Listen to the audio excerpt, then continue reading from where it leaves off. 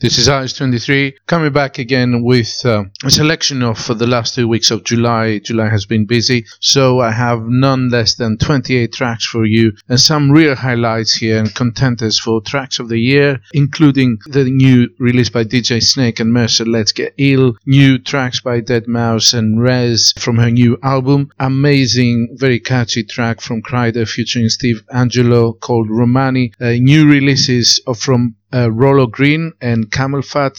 Check this out, particularly Dopamine Machine. New releases from Eve V and Matt Nash, as well as Dimitri Vegas and Like Mike, and a fantastic remix of Shakedown at Night by Purple Disco Machine. Check them out. We might be freaks, but we know our motherfucking beats. Dropping now.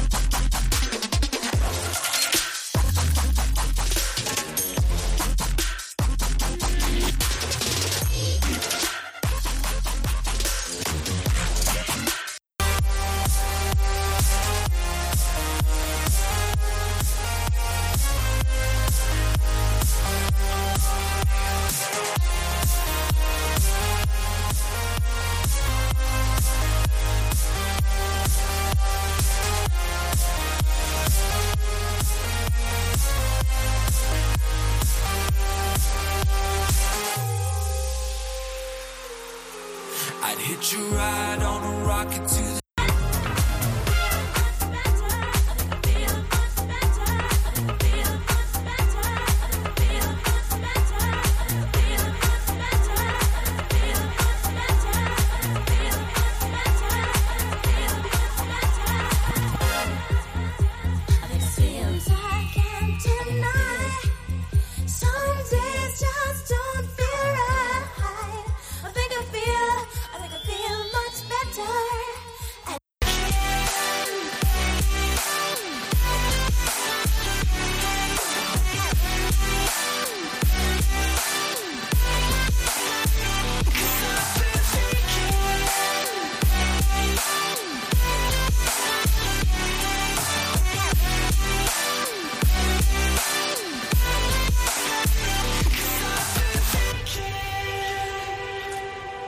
I don't wanna say it, no.